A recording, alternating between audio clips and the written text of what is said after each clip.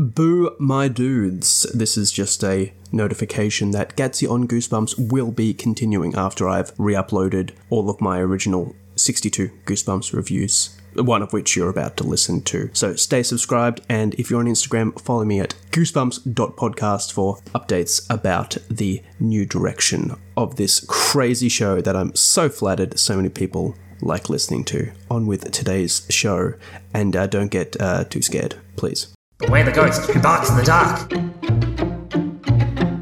And beware the pervert who lurks in a park.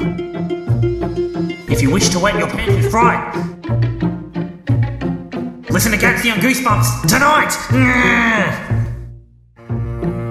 Oh, you fool! Accelerate! Welcome back to Gatsy on Goosebumps, the only show in which I review and read every single Goosebumps book from R.L. Stine's original series. Today, we are looking at Goosebumps number 60, Werewolf Skin. Very nice classic Tim Jacobs cover art here, depicting this werewolf costume that's clearly alive. It's creative, but the werewolf looks kind of cute. The tagline is, all dressed up and no place to howl.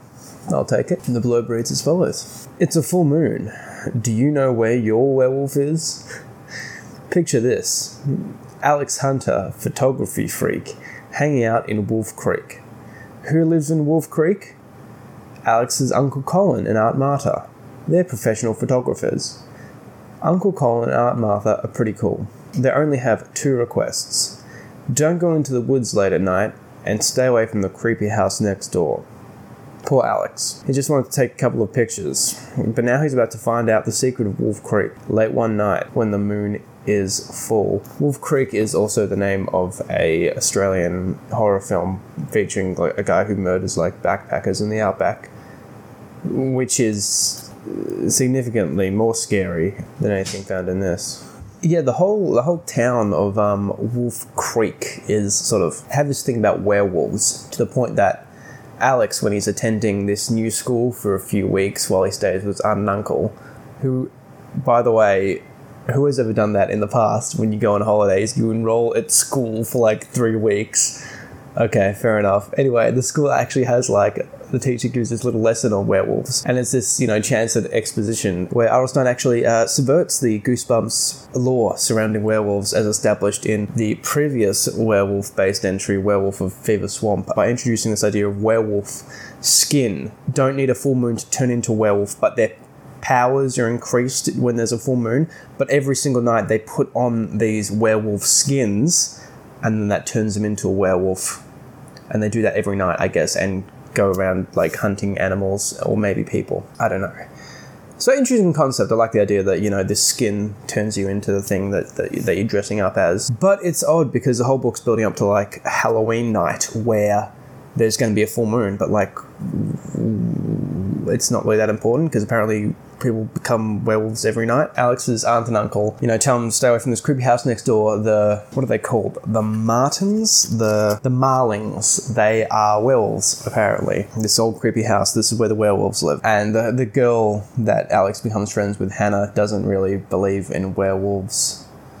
But there's these 2 other guys at school that you think they believe in werewolves, but then it turns out they're just trying to prank Alex. Essentially, what they're doing is setting up, this classic Goosebumps situation where, one of these characters is actually a werewolf. General rule, the person or people that are rumored to be the scary thing are never actually the scary thing. The crazy old man who you think is going to be a monster, it's never actually him. It's someone else. Alex discovers that there's no one actually living in the Marlins' abandoned house, and he sees his aunt and uncle, who are photographers as well. They go out every night to observe nocturnal animals. No, they're actually werewolves. His aunt and uncle are werewolves. They keep their werewolf skins in the creepy Marlin's house next door, put them on and go kill deer, I guess. So he goes and tells Hannah, my aunt and uncle are werewolves. What do we do?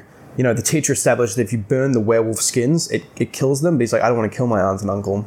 What should I do? So pretty much it's Halloween night.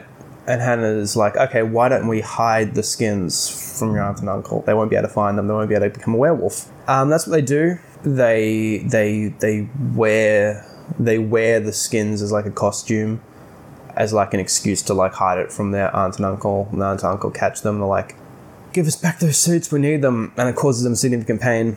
But eventually they get through it. I guess it's like this sort of addiction thing, this Jekyll and Hyde thing. You know, you're compelled to do it. You're compelled to put the skin on. Because it says, like, you know, they're really, like, crying out in pain and agony and stuff because they don't have their skins on. But after that, they're like, oh, the curse is broken. You know, the moon was at its peak and we didn't become wolves because you guys took our skins. Thank you. The curse has been broken. We're no longer werewolves. I feel like if that was a real thing, you could just, like, I don't know, lock them in a room and throw away the key.